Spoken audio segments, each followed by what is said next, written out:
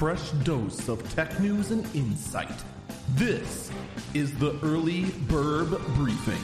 What is the end game for Chromebook gaming? It is Friday, October 14th, 2022. This is the Early Burb Briefing. I'm Eagle Falcon.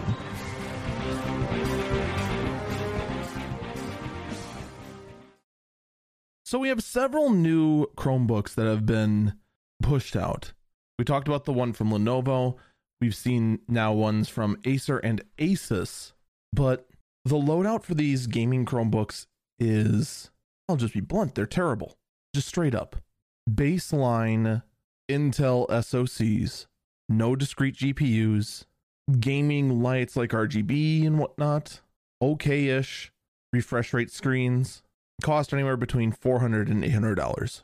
The push for gaming on a Chromebook is obvious now. It is not about playing anything locally using Steam for Chrome OS. It's obvious.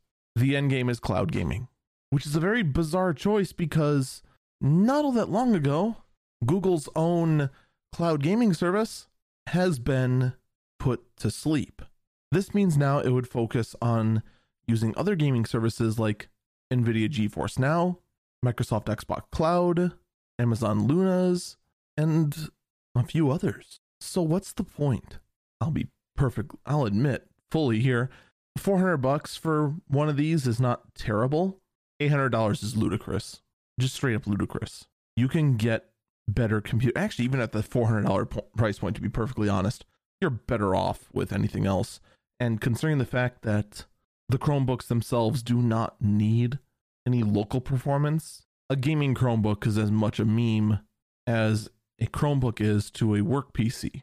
In fact, any PC can do what a gaming Chromebook could, except for the high refresh rate screen. That's it. So why?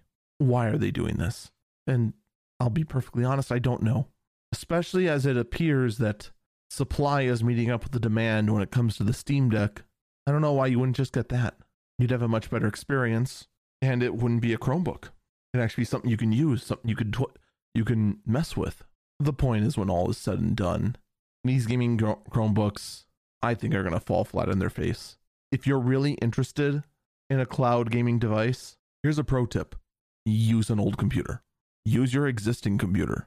There's nothing special about these laptops that make them unique for cloud gaming, which basically just makes these just more Chromebooks, but with a word attached to the front of it to make you think that it's worth the extra money, and it's not.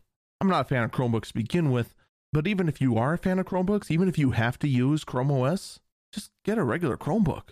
This is literally the equivalent to just throwing gaming in front of a bad chair and calling it a gaming chair and expect you to pay $300 more because of it.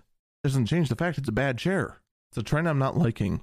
And the fact that there seems to be such a massive disconnect within Google that they're going ahead and trying to push cloud gaming as they kill cloud gaming really shows that one hand has no idea what the other is doing. They need to get their act together. There's no other way to say it. In other interesting news, the Tesla Semi has been spotted. A Tesla Semi has been spotted on an on-ramp. Unfortunately, it was broken down. It's hard to say what caused it to break down. Could be software, could be, who knows. I'm not going to speculate on that so much. It's the fact that one actually exists out there and is actually in service and actually being tested is surprising. So maybe we're actually going to see something new out of Tesla. What an incredible concept. But this does give me an opportunity to actually talk a little bit about what I've been noticing within EV media. Right now, all of EV media's focus is on the Hummer EV and the F-150 Lightning. Because of course it is. These are the two shiny new electric vehicles out there. And on top of that, they're trying to be more function over form. They're trying to actually be full trucks. But what's interesting is the energy consumption. It's not uncommon for an F-150 or an F-250 or whatever, when it's actually towing a full load, for the fuel consumption to go up, pretty high. You can usually see anywhere between a 50 to 100% fuel consumption increase. Your 22 miles to the gallon quickly being whittled down to 12. Maybe if you're lucky, it only whittles down to 14. That's not uncommon. But that 100% is usually the high end. What we're seeing on the Lightning and the Hummer, and we're seeing this from multiple sources, I might add, the power consumption is being increased by 150%. You're talking over double the power consumption. In certain circumstances, almost triple. Why? And the answer is I don't know. The best I can come up with right now is, for whatever reason, the way electric operates, airflow matters far, far, far more than it does on gasoline or diesel vehicles. For the most part, if you go ahead and sculpt a semi-truck for maximum aerodynamics, you don't see all that much of an increase. After you go ahead and get that nice curvature going, after you go ahead and get your side fairings extended out so far back that there's barely a gap between the tractor and the trailer behind it, after you get your dually covers on, after you get your side skirts on, after you get all that done, you'd be lucky if you even saw an additional mile per gallon on the semi. In the end, we'd have to wait and see from people who are much smarter than me to figure out exactly why on the electric vehicle, aerodynamics matter so much more than it does on gasoline and diesel. Could it be that maybe a transmission is needed to try and even out everything and make everything more efficient? Could it be that there is just some flaw in the way that the direct drive works? Could it be that the way the computer thinks when it's hauling is just wasting a lot of energy somehow? Who knows? It's extremely difficult to tell. But if Tesla hopes to get their semi up and running, this is going to be one thing they need to figure out. And they clearly tried. They clearly tried with their crazy long side skirts and such that they did in the design of the Tesla Semi. But they also need to be more honest.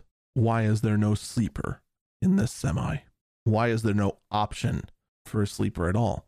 Why is the seat in the middle when literally no one else does that? In the end, all we can do is just wait and see exactly how it all goes down.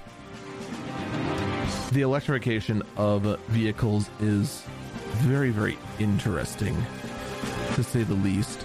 And everyone's assuming, I actually assumed starting last year that, in fact, the electrification of vehicles would go much, much quicker. And in fact, the 2035 deadline, it was feasible. Now, I'm starting to have some doubts. And in fact, I'm getting the feeling that internal combustion engines may in fact stick around in the commercial space, in the freight space, far longer than anyone is willing to admit. That's going to do it for me. Stay safe and stay healthy.